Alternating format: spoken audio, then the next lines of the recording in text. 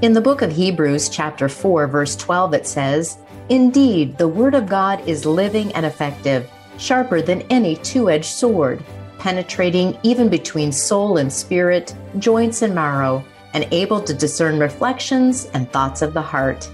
Yes, the word of God is living and effective today in my life and in yours. And that's the very reason why I'm offering this weekly podcast where I reflect upon the liturgical scripture readings for the Sunday Mass. So now please join me on Faith Moments with Dina Marie as we break open the Word of God together, inviting His Word to change our lives forever. Greetings and welcome to Faith Moments with Dina Marie, a weekly podcast to ponder and to proclaim the Sunday Mass readings. And here it is, the fourth Sunday of Advent. Have you lit that final candle on the Advent wreath? Have you seen that final candle be lit in your church? And we are going to count down the days to Christmas. And so I want to begin with a little booklet that I started this season of Advent with. It's called Christmas Customs and Prayers. And this has a beautiful prayer for the fourth week of Advent. And so it's just been a wonderful bookmark from beginning to end of the Advent season. And then we're going to continue to use this booklet as we move into the Christmas season for some meditations and prayers as we begin this podcast.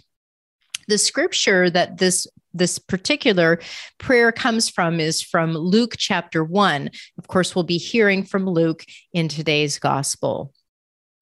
The angel Gabriel said to Mary, "Do not fear, Mary. You shall conceive and bear a son and give him the name Jesus. Great will be his dignity, and he will be called Son of the Most High." Let us pray. O Jesus, I believe you were born of Mary and are God's Son. Your mysterious coming is beyond understanding. Yet, like your Holy Mother, Mary, I wish that you had come to me, for you promised you will. Let me serve you in any way I can, and know that you are with me day by day as my life goes by. Like Mary, your mother, though I know you only by faith, may my whole being proclaim your greatness, and my spirit rejoice in your favor to me. O wisdom, holy word of God, Jesus Christ, holding all things in your strong yet tender hands, come and show us the way to salvation. Amen. O wisdom, holy word of God, Jesus Christ, holding all things in your strong yet tender hands, come and show us the way to salvation. That should really be the prayer of Advent. I love this. In all things in your strong yet tender hands. And we think about the little infant Jesus, that little baby, that tender baby. And yet that tender baby holds the world in his hands. That tender baby has strong hands that bring eternal life. And so here we come to the time that we proclaim the birth of Jesus Christ, to the time of his nativity, to the time that he entered into human history, the mystery, and brings us salvation. So let's hear from the scriptures. Again, the prophets, it's always so powerful to hear the words from the prophets and to hear that proclamation of the coming. And then, of course, we'll hear from the Gospel of Luke. So in today, the fourth Sunday of Advent, we hear from the prophet Micah. This is chapter 5, verses 1 through 4a. Thus says the Lord, "You, Bethlehem Ephrathah, too small to be among the clans of Judah, from you shall come forth for me one who is to be ruler in Israel, whose origin is from of old, from ancient times. Therefore, the Lord will give them up until the time when she who is to give birth has born, and the rest of his kindred shall return to the children of Israel. He shall stand firm and shepherd his flock by the strength of the Lord, in the majestic name of the Lord his God, and they shall remain, for now his greatness shall reach to the ends of the earth. He shall be peace. The word of the Lord. Our responsorial psalm comes from Psalm 80. Lord, make us turn to you. Let us see your face, and we shall be saved. O Shepherd of Israel, hearken. From your throne upon the cherubim shine forth. Rouse your power and come to save us. Lord, make us turn to you. Let us see your face, and we shall be saved. Once again, O Lord of hosts, look down from heaven and see. Take care of this vine and protect what your right hand has planted, the Son of Man, whom you yourself made strong. Lord, make us turn to you. Let us see your face, and we shall be saved. May your help be with the man of your right hand, with the Son of Man, whom you yourself made strong. Then we will no more withdraw from you. Give us new life, and we will call upon your name.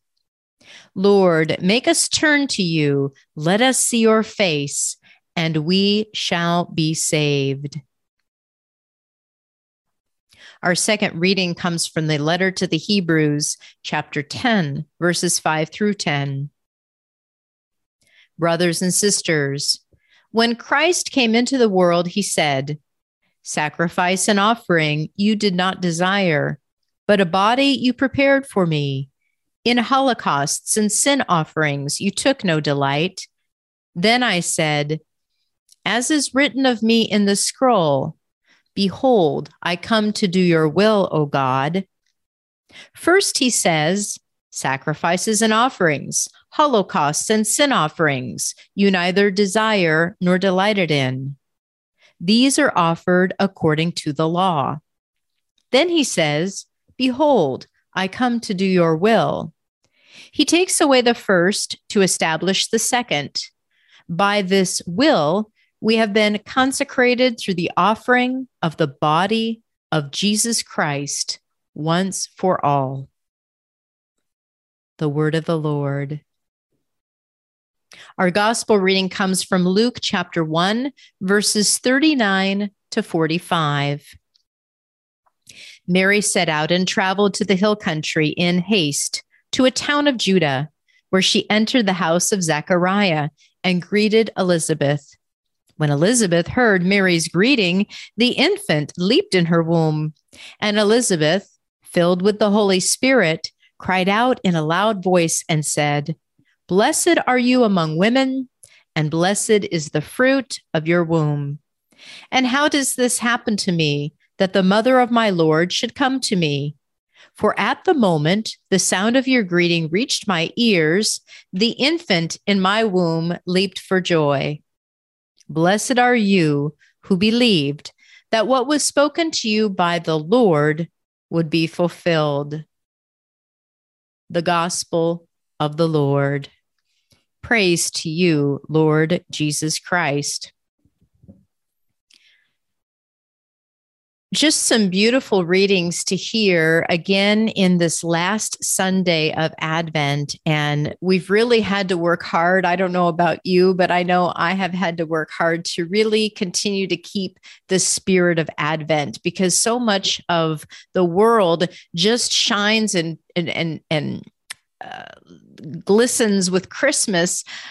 But it's a commercialized Christmas. It's in a shopping Christmas, and it's in a holiday Christmas. It's not in the holy day that we're preparing for, this feast and this season that will come to proclaim the birth of Jesus Christ. You know, we come together to celebrate birthdays, and sometimes it's been more popular to come together when little people celebrate their birthdays. You're 1, 2, 3, 4, 5, maybe even up to 16. It's pretty exciting to come together and celebrate a birthday. Or when you hit a significant birthday, a 50, a 60, a 75, a 99-year-old birthday, a 100-year-old birthday. They're celebrations, and we prepare for those those times to recognize birth, new life. And here we go back to the prophet Micah. And the prophet Micah is giving us the prophecy again. For you shall come forth for me one who is to be ruler in Israel, whose origin is from of old, from ancient times. He shall stand firm and shepherd his flock by the strength of the Lord. This is the prophecy coming to be fulfilled. And that he shall reach the ends of the earth. Everything will touch him, and he shall be peace. It doesn't say he'll bring peace, but he shall be peace. The one to be born, the Son of God, is peace. And that's a great promise to be looking forward to. And now we know the promise has come to fruition. In the psalm, it's just such a beautiful psalm. Lord, make us turn to you. Let us see your face, and we shall be saved. There's some action here, turning to you. Let us turn to you. We have to do the turning, that we have to change our ways to turn to the Lord so that we can see the face of God. And in seeing the face of God, in turning to him, in this repentance, in this return to the Lord, in this changing of our ways, repent, return, we receive salvation. You know, this is the reason why Jesus was born to die for the salvation of the world. And we hear actually Christ came into the world from this letter to the Hebrews, sacrifice and offering you did not desire, but I came to do your will, O God, that Jesus is the sacrifice. He is the sacrifice to save all of mankind.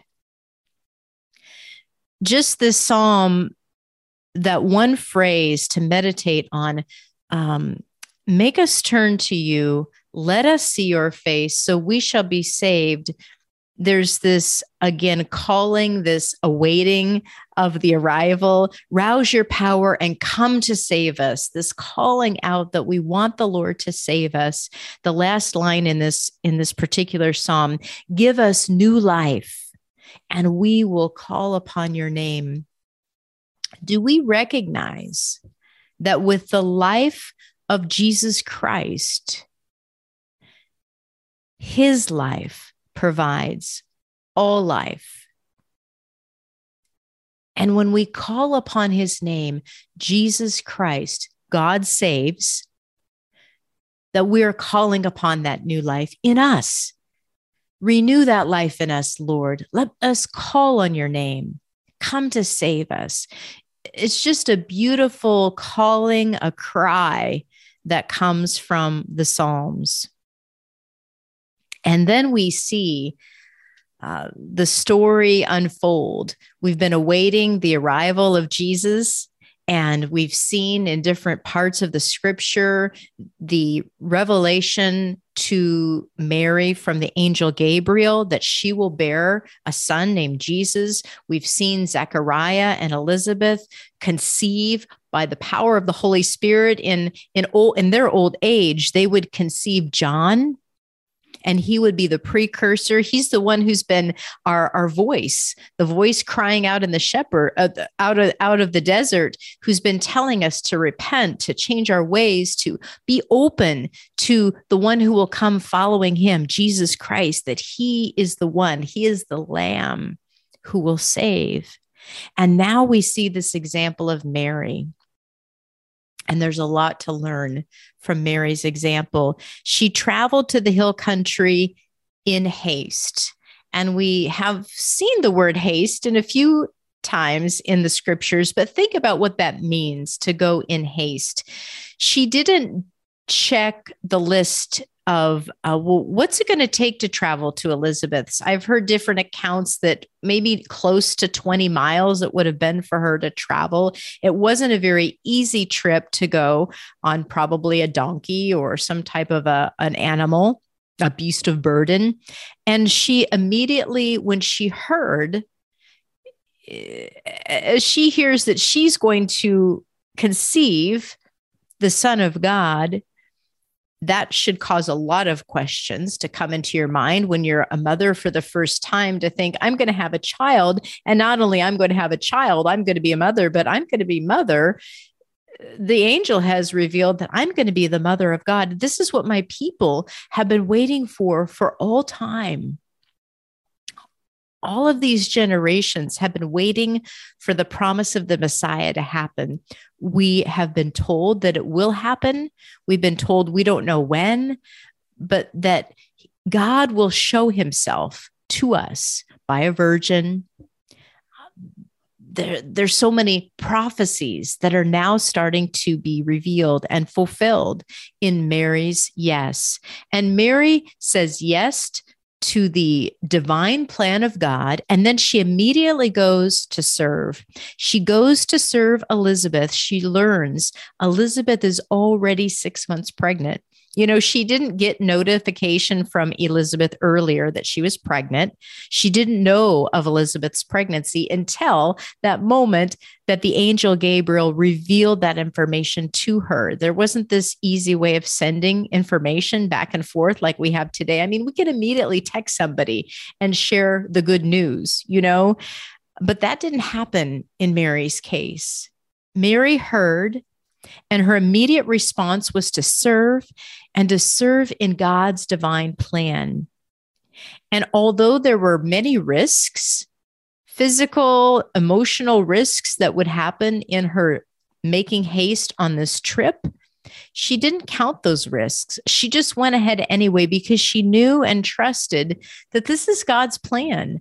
I have to follow and care for my cousin Elizabeth.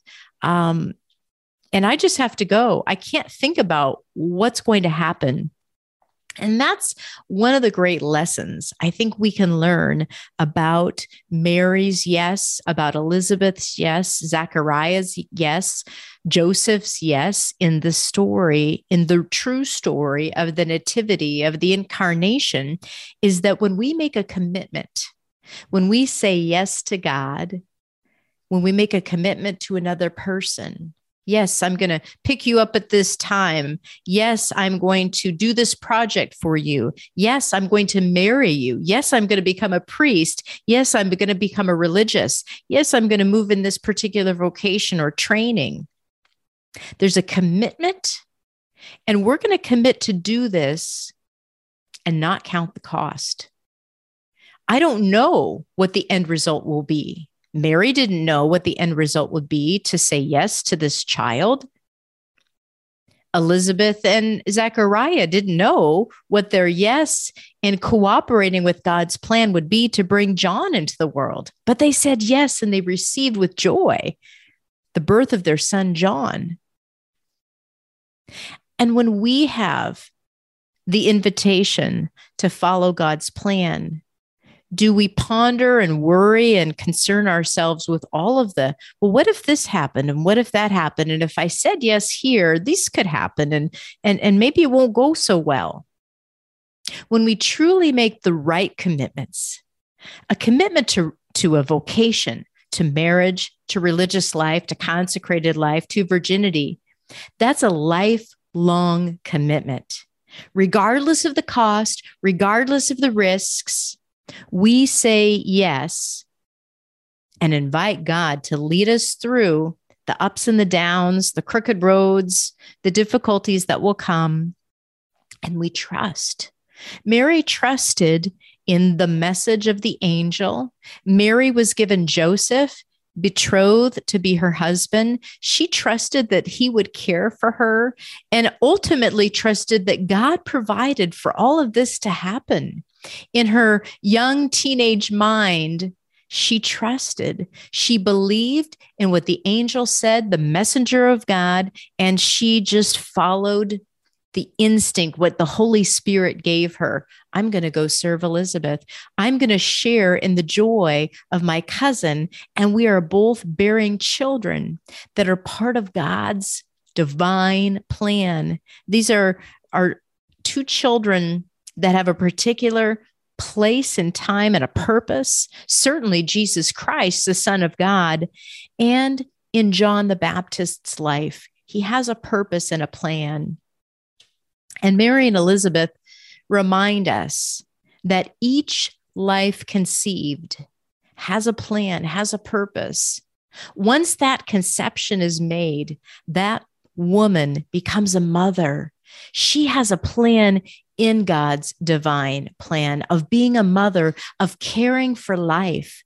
That life is sacred, that we should recognize in motherhood the beauty of life, the sacredness of life, the joy of life. Yes, there'll be troubles and difficulties and hardships, certainly, with all life. Yeah, maybe the financial situation isn't that good. Maybe the environment isn't that good. But you know what? God wills each life and has a purpose and plan for each life. And we will learn and we will grow and go through hardships. We'll go through joys. We'll get stronger through our weaknesses. And we'll come together as community. This is part of what I think is so beautiful of Mary and Joseph and Zachariah and Elizabeth coming together as a family community, sharing in the joy of God's plan. It's difficult. This is a hard time. In fact, a lot of people out there were kind of looking, maybe this isn't the right thing for Joseph to do, or they certainly weren't sure about Zachariah naming John, is that really his name?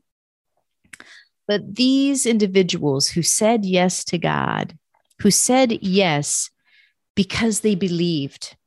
I want to go into a little bit of, because I kept thinking about, okay, so here comes Mary to Elizabeth's house, the house of Zachariah, and Elizabeth immediately knows who's approaching her. Not just that it's her cousin, but it says that Elizabeth, filled with the Holy Spirit, she knew by the power of the Holy Spirit, by the gift of the Holy Spirit, she knew. She didn't read it in a book. She didn't read it in a text. Nobody told her. She knew. That's the gift. That's the gift of God's grace. And we wonder about those in the world who don't believe, who maybe even are persecuting the church, persecuting our faith, denying the virginity of our Blessed Mother, denying the infancy narrative. They haven't been given the gift of the Holy Spirit. They haven't received that gift of the Holy Spirit to know the truth. And while we do disagree on their offense of this, let us pray that those who don't believe would receive the Holy Spirit, would be open to the gift of the Holy Spirit, because in their ignorance, in their persecution of the church, is a lack of Holy Spirit. Here's Elizabeth and Mary filled with the Holy Spirit, and they make decisions based on belief and trust in God. The close of this, the last line, Elizabeth says to Mary, "Blessed are you who believed." Elizabeth recognized that her cousin believed that what was spoken to her by the Lord would be fulfilled. There's this recognition of belief. Seeing is believing, believing is seeing. Once we believe, don't we see more? When you begin to believe in Jesus Christ, as you have continued to grow in your own sacramental life, I think about in my life, the more that I have read Holy Scripture, the more that I come to Mass and receive the Eucharist, the more that I go to confession and receive absolution, the more that I grow in the divine life, the more I recognize God's presence around me. Blessed are you who believe that what was spoken to you, Mary, by the Lord would be fulfilled, and that we would also recognize God's truth, God's presence in our lives, and that we could imitate Mary and Elizabeth, who continue in the commitment they've made for life. They've both made commitments to be mothers and to receive this new life in their womb, that they receive that life. And no matter what's going to happen in our lives, no matter what ups and downs can happen, that we will believe that we are part of God's plan and we will trust in God to the end. And that's what happens. Let us pray that as we come to the nativity scene, and that's my favorite part of Midnight Mass, is to come into that church, and every church has a different way of decorating their nativity scene. And we see Mary and we see Joseph and we see the infant Jesus and we see the little animals and we see a couple of shepherds looking awestruck at the baby. We don't see those magi yet. Don't see them this upcoming weekend. We see that first scene of that first night of the nativity, and we see the angels, and I hope we see a star somewhere. Put yourself in that crib. My crib back there is empty right now. There's an angel in there, but we're waiting to receive the arrival of Jesus. And I don't want your hearts to be so full of stuff, of unessentials, that you're not able to receive the big gift of eternal life. And so I'm going to close this time with the O antiphons. And you heard a little bit of one today in this prayer that we shared. And the O antiphons are prayed each evening in the church, starting on the 17th of December through the 23rd of December. And they're beautiful ways to proclaim the coming of Christ. And they accompany the Magnificat canticle at the evening prayer. And so here's just a short proclamation for each night. And I hope through this week, if you can find the O antiphons, I'll post them, a link to them on this particular podcast. But you would just spend a little time reflecting on the presence of God in your life. December 17th, O wisdom of our God Most High, guiding creation with power and love, come to teach us the path of knowledge. When you listen to these O antiphons, remember, we are calling God to come into our life, come into our world, come into the messiness of life. Come, Lord Jesus. December 18th, O leader of the house of Israel, giver of the law to Moses on Sinai, come to rescue us with your mighty power. December 19th, O root of Jesse's stem, sign of God's love for all his people, come to save us without delay. December 20th, O key of David, opening the gates of God's eternal kingdom, come and free the prisoners of darkness. December 21st, O radiant dawn, splendor of eternal light, Son of justice, come and shine on those who dwell in darkness and in the shadow of death.